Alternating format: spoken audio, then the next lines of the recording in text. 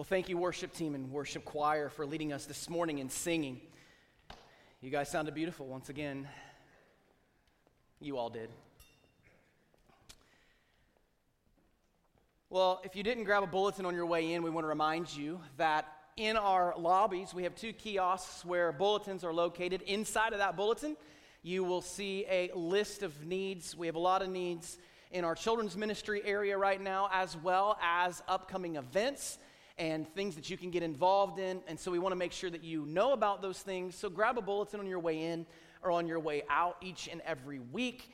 And inside of that bulletin, you'll also see our printed prayer list. And so we want to make sure that we are continuing to make prayer a priority in our lives on a daily basis. And so throughout the week, we want to encourage you to be praying for those on our prayer list. We want to add one name this morning. Her name is Nancy Howard Brown, and she has a foot infection, very serious.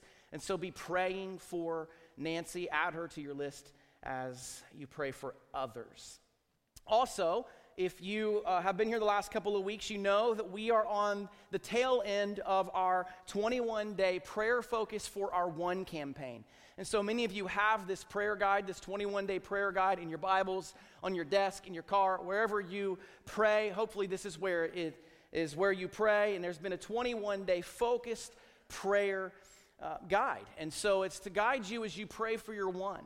And next week is Easter Sunday, and as we talked about a few weeks ago, the focus of this whole prayer focus is for you to be praying for your One, to be having gospel conversations with your One, and then invite them and bring them with you to our Easter services next Sunday. And I have talked to several of you already, and you have already invited and have already confirmed that your One is attending with you next Sunday. And so that is super exciting to me. And so I'll ask the rest of you, have you been praying for your One? Have you had any gospel conversations with them yet?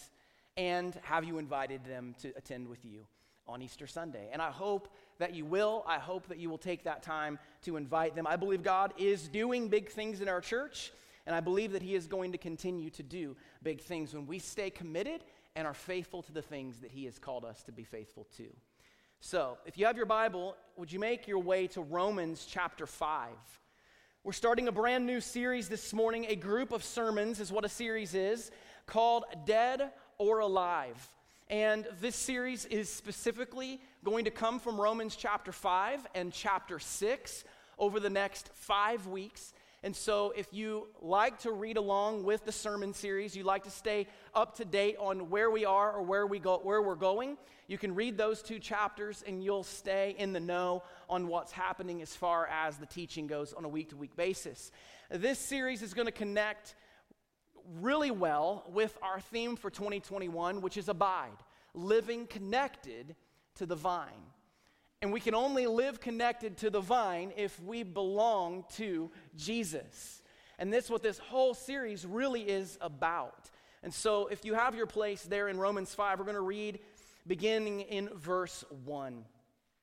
Paul writes, "Therefore, since we have been justified by faith, we have peace with God through our Lord Jesus Christ. Through Him we have also obtained access by faith into this grace in which we stand, and we rejoice in hope of the glory of God. Not only that, but we rejoice in our sufferings, knowing that suffering produces endurance, and endurance produces character, and character produces hope. And hope does not put us to shame, because God's love has been poured into our hearts through the Holy Spirit who has been given to us. For while we were still weak, at the right time, Christ died for the ungodly. For one will scarcely die for a righteous person, though perhaps for a good person one would dare even to die. But God shows His love for us in that while we were still sinners, Christ died for us. Since therefore we have now been justified by His blood, much more shall we be saved by Him from the wrath of God. For if while we were enemies, we were reconciled to God by the death of his Son, much more, now that we are reconciled, shall we be saved by his life. More than that, we also rejoice in God through our Lord Jesus Christ, through whom we have now received reconciliation. When you hear the word judgment, what comes to your mind this morning? And you can even write that question down. What comes to my mind when I hear the word judgment? And most of us would think maybe in the same lane. I think we all would be in the same lane at some point where we think about this feeling of being judged by others. Or you feel judged for something that you've said or something that you've done or something that people perceive about you. Maybe it's their condemning attitude toward you for some arbitrary reason. Maybe that's what comes to mind when you hear the word judgment. But the judgment that we're talking about here in the New Testament specifically, or when it comes to the idea of reconciliation or restoration, or when we talk about it through the lens of the gospel, it's a little different than how we may define it often in our culture. It's a concept, this issue of judgment is a concept of being held responsible for a specific action. It has to deal with a personal responsibility that we have. And we see this explained, if you want to do a little research on this, from Romans chapter 1, verse 18, all the way through Romans chapter 3, I think, verse 20. You'll see this played out, this issue of judgment and why there is judgment. That God will judge sin and he will judge the sinner. What do we deserve as sinners? We deserve judgment. We deserve death and we deserve eternal punishment in a place called hell. We can find ourselves right there in Romans chapter 1, 2, 3, even 4, and right here in Romans chapter 5. Some of you can find yourself currently in Romans chapter 5. That we are all sinners and we all deserve death and judgment for those sins. But as we read this morning and as we have declared so profoundly this morning through the songs that we have been singing together, this God who is rich in mercy has shown us great undeserved kindness through the gospel. That all of this rightful judgment against us, it serves the purpose of highlighting a very great need in our hearts. It highlights our lack of peace. That we cannot have peace in this lifetime because we have a great debt that needs to be paid.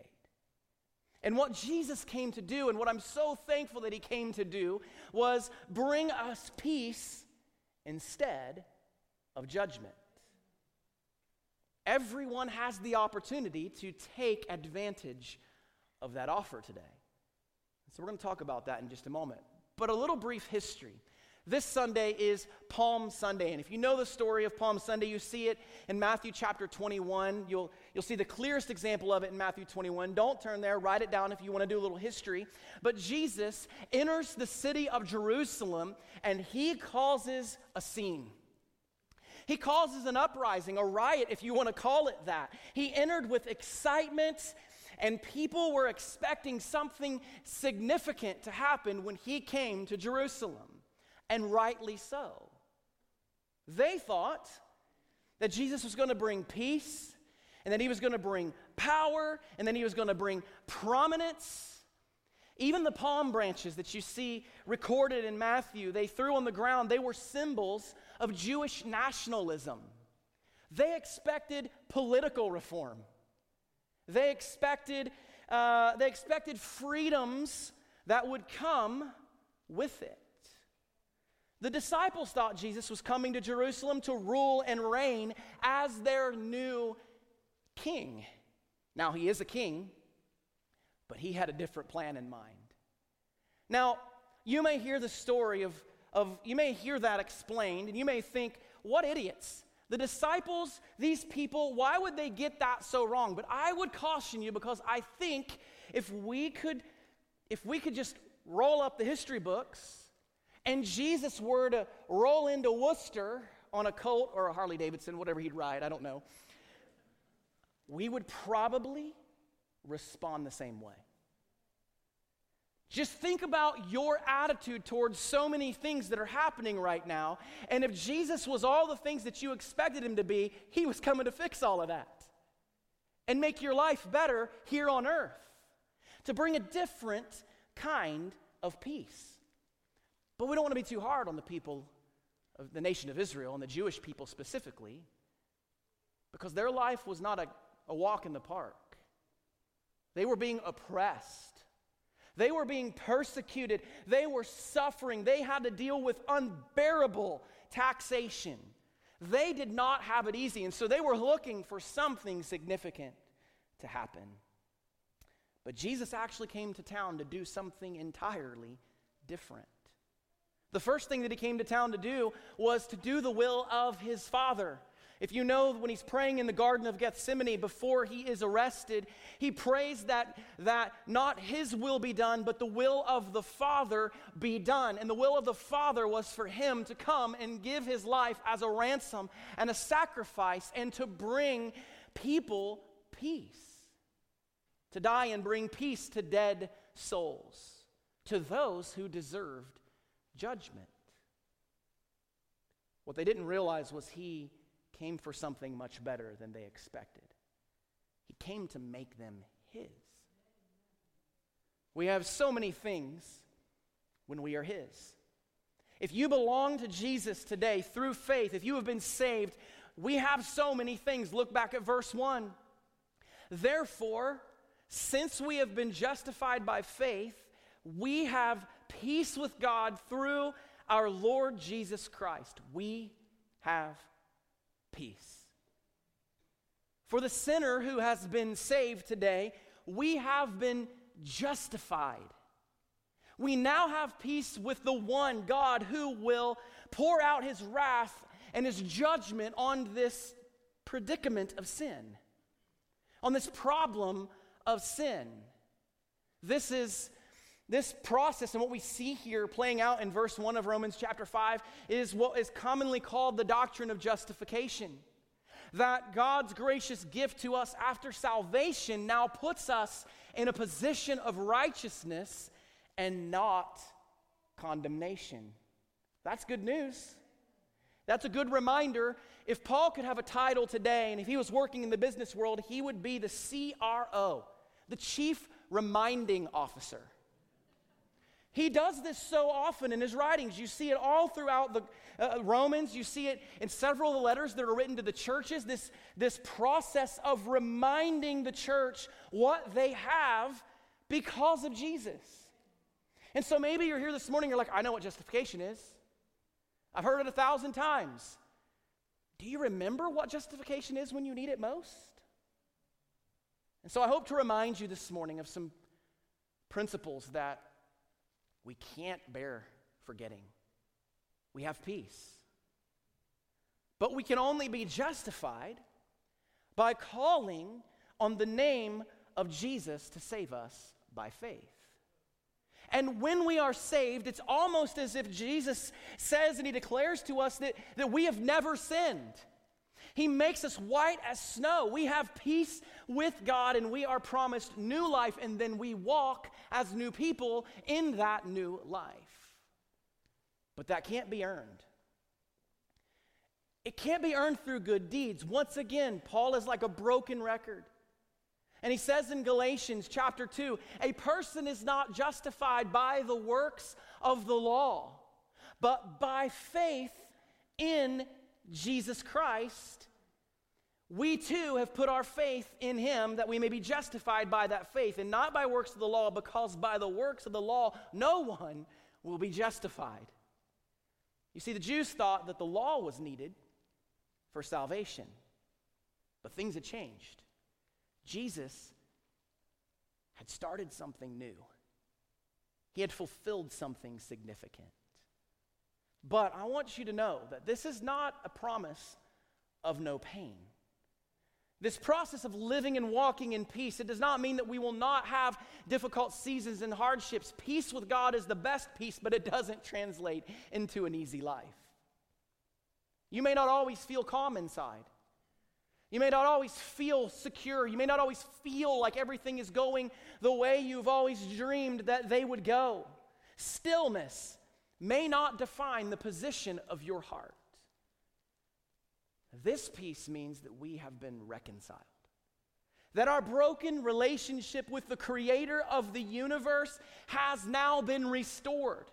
That the wrath of God will no longer be poured out on you. That the wrath of God will no longer be poured out on me. We are now safe and secure in Him. No sin can stand between you and God. That is pretty important.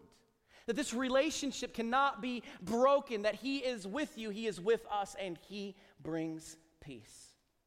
And when Jesus died on the cross, He took your sin and He paid for it completely. And that brings us comfort, and that brings us joy, and that brings life. But it brings us peace. Now Paul's going to highlight the benefits of being made new. Verse 2, he says, "Through Him we have also obtained access by faith into this grace in which we stand, and we rejoice in hope of the glory of God." We have a glorious hope. Our hope is not in status. Our hope is not in what people think of us. Your hope is not in the money that's in the bank or the money that you make or you hope to one day make. Your hope is not in the stuff that you have. It's not even in the dreams that you have. Our hope is different. It is out of this world, and Paul refers to this hope so many times in the book of Romans, that we hope for something so much better than we could even imagine. Something that is out of this world, and it really is out of this world.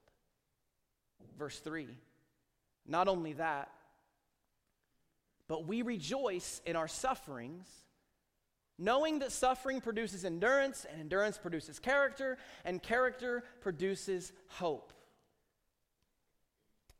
We will have strength to suffer. Because we are His, we are saved, we will suffer, but when we suffer, we can endure it. When we encounter things like the death of a loved one, when we think about our own mortality, we can have strength to suffer. When we think about sickness and cancer and disease, we have a glorious hope that we can suffer through those things. When we are persecuted for our faith, when we are persecuted for standing on the truth of God's word, we can suffer. Now, that doesn't sound like good news, but suffering produces good fruit in us. We studied this in John chapter 15, if you were here back in January. Pastor Cedric even referenced it last Sunday. When Jesus said the words in John 15 to the disciples, they were on the eve of some pretty intense suffering. And their life was not a cakewalk, but they knew the hope that was awaiting them. They knew that they would be taken care of.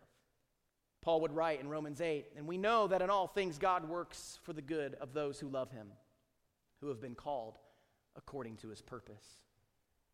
Go back to Romans 5, verse 5 with me, and it says, "And hope does not put us to shame, because God's love has been poured into our hearts through the Holy Spirit who has been given to us." We have His Spirit. Is this hope that Paul is referring to, is it a risk for us? Not a bit. Why? Because the Holy Spirit has been given to us by our good and generous God. He has poured His love into our hearts, and His Spirit is with us forever. In John 14, verse 16, He says, "And I will ask the Father, and He will give you another advocate to help you and be with you forever. When you are saved, the Holy Spirit takes up residence in your heart, and He never leaves you. He is always with you. He is with you forever. His Spirit will teach you. He will teach us what we need to know. John 14:26, but the Advocate, the Holy Spirit, whom the Father will send in my name, will teach you all things and will remind you of everything I have said to you. The disciples didn't know what that meant at the time, but later they would find out. This Holy Spirit was going to move into them. You see it take place in the book of Acts. The Holy Spirit descends on the apostles, and they are filled with His Spirit, and He reminds them of all the things that He had been teaching them. And the same goes for us. Ephesians 3 says that when we are saved, Jesus takes up residence in our hearts, and He reminds us. The Spirit reminds us of the Word and what the Word says. The Spirit convicts us of sin. The Spirit will teach us what we need to know when we're sharing the gospel with our one, when we're having a gospel conversation with a stranger, when we're thinking about a decision that we need to make. The Spirit will teach us what we need to know. And that hope from the Spirit is all that we need. Romans 15 says, may the God of hope fill you with all joy and peace as you trust in Him, so that you may overflow with hope by the power of the Holy Spirit. We don't talk about the Holy Spirit enough in the church. We forget so often the Spirit's working in our hearts and in our lives and in our church and in the world around us. And this point is similar to one I've already made, but we are never without Him. Psalm 139 says, where can I go from your Spirit? Where can I flee from your presence? If I go up to the heavens, you are there. And if I make my bed in the depths, you are there. He's always there. He's always with you. And the last thing that I want to highlight about the Spirit is there is freedom in Him. In 2 Corinthians 3:17, it says, now the Lord is the Spirit, and where the Spirit of the Lord is, there is freedom. Once again, Paul is connecting the dots here back to this issue of the law and legalism. That you'll never feel free. You'll never feel hopeful if you don't rest in the peace that God brings through His Son, Jesus Christ. There's freedom in Him. He did more for us than we could ever deserve. And if you remember, we actually deserve death and judgment. But I want you to read with me this last section of our verses again, where Paul declares again what we have in Christ, starting at verse 6. He says, for while we were still weak, at the right time Christ died for the ungodly. For one will scarcely die for a righteous person, though perhaps for a good person one would dare even to die. But God shows His love for us in that while we were still sinners, Christ died for us. Since therefore we have now been justified by His blood, much more shall we be saved by Him from the wrath of God. For if while we were enemies, we were reconciled to God by the death of His Son, much more, now that we are reconciled, shall we be saved by His life. And more than that, we also rejoice in God through our Lord Jesus Christ, through whom we have now received reconciliation. We have God's love, and that is enough. Listen, if God will come to us through the person of Jesus Christ and give His life for us while we're still sinners, can you imagine how much He will do for those who are His children? He loves sinners, or He wouldn't have come to this earth and given His life. He wouldn't have died on the cross, but He loves those who are children to an even different degree. And His love for us is unending. It doesn't end. This love that God has for us is constant. It is stable. It is not blown away by every feeling that we have. it stays strong, it stays secure. You see, the real reason Jesus came was much better than anyone had expected. And I think we would feel the same way if we were standing in Jerusalem when Jesus came in on that colt. We would probably have the same position. God, what can you do for me today? Can you make my life better than it is? And we would filter that better through the things that we want in this temporal life. God, can you help me not get sick? God, can you put more money in the bank? God, can you please fix that broken down old car? Can you please make this job situation better? Can you please help my kids not be dumb? Can you please do this, and this? We would probably all have those same feelings. And we would miss our greatest need. And our greatest need is we are sinners, and we are bound for an eternity separated from God forever. But God, who is rich in mercy, who is so kind and so good, He takes care of it. And He says you can be free, and you can live, and you can abide in my love. What good news. Romans 8:32 says, he who did not spare his own son, but gave him up for us all, how will he not also along with him graciously give us all the things that we need? Everything that we need, He has already given us. He's given us peace with God. He's given us hope beyond this life. He's given us heaven as a promise and life abundantly here today. Flip ahead a few pages to Romans 8. I want you to read this with me.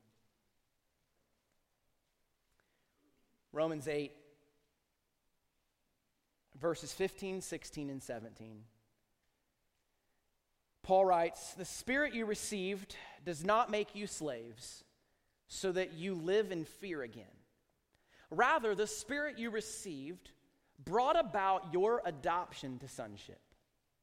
And by Him we cry, Abba, Father. The Spirit Himself testifies with our spirit that we are God's children. Now, if we are children, then we are heirs, heirs of God, and co-heirs with Christ, if indeed we share in His sufferings, in order that we may also share in His glory." We have so much to praise Him for. So back to that piece that we read about earlier. Do you have peace? And this question can be answered by two groups in the room today, the Christian and the non-Christian. As a Christ follower, are you seeking peace from some other source? Are you striving for peace in your relationships or in all the stuff that I've already talked about, money and status and stuff and dreams? Or have you truly come face to face with the fact that you can only have peace through God? That He alone brings you peace. And if you're here this morning and you're in that second group, you're not a Christian, you're not living in peace. And you can only be at peace if you surrender your heart to Jesus Christ today. If you recognize that you are a sinner that has been separated from God, that your sin separates you from Him, and that no matter what you try to do, no matter what you have, you're never good enough on your own. But that paying the price for sin, Jesus Christ came and He lived the life you couldn't even come close to. And He paid this debt that you owe, this debt of death that we all owe. He paid that debt. And He offers you life. And so maybe here and you've never called on Jesus to save you. Paul will write later in Romans 10 that everyone who calls in the name of the Lord can be saved. And you can call on His name to save you. And this Spirit of God that we've been talking about that may have freaked you out will move inside of you change you and make you different and give you a different perspective and rewrite the purpose of your life. You see, the real reason Jesus came was much better than anyone expected. We have peace. We have a glorious hope. We have strength to suffer. We have his Spirit. We have his love. What else could we ever need? Heavenly Father, we are grateful and thankful this morning for the person of Jesus Christ. We are thankful for the hope that he brings to sinners. And so God, as we approach this Easter season in our culture, help us through your Spirit to remember what you've done for us. That you have brought us the peace that we need. That although we will suffer and we will encounter very difficult seasons, we don't suffer alone. That you've given us your Spirit, and that you're with us and you'll never leave us and you'll never forsake us, that you will teach us what we need to know in those seasons of life that we just don't understand. And that you'll equip us to do the things that you've called us to do. That you will remind us of who you are through your word. So God, as your people, help us to remember who we are, whose we are, and what we have in you. God, if there's anyone in this room today that is separated from you because of their sin, they are under judgment. They are headed for an eternity where you are going to pour out your wrath on their sin. But they've heard today that they can have peace with you through the person of Jesus Christ, and they can call on you to save them. God, I pray that today they would not delay in making a decision to follow you and to trust you. God, you have brought us peace, and you have brought us hope. And it's in Jesus' name we pray today. Amen. Amen.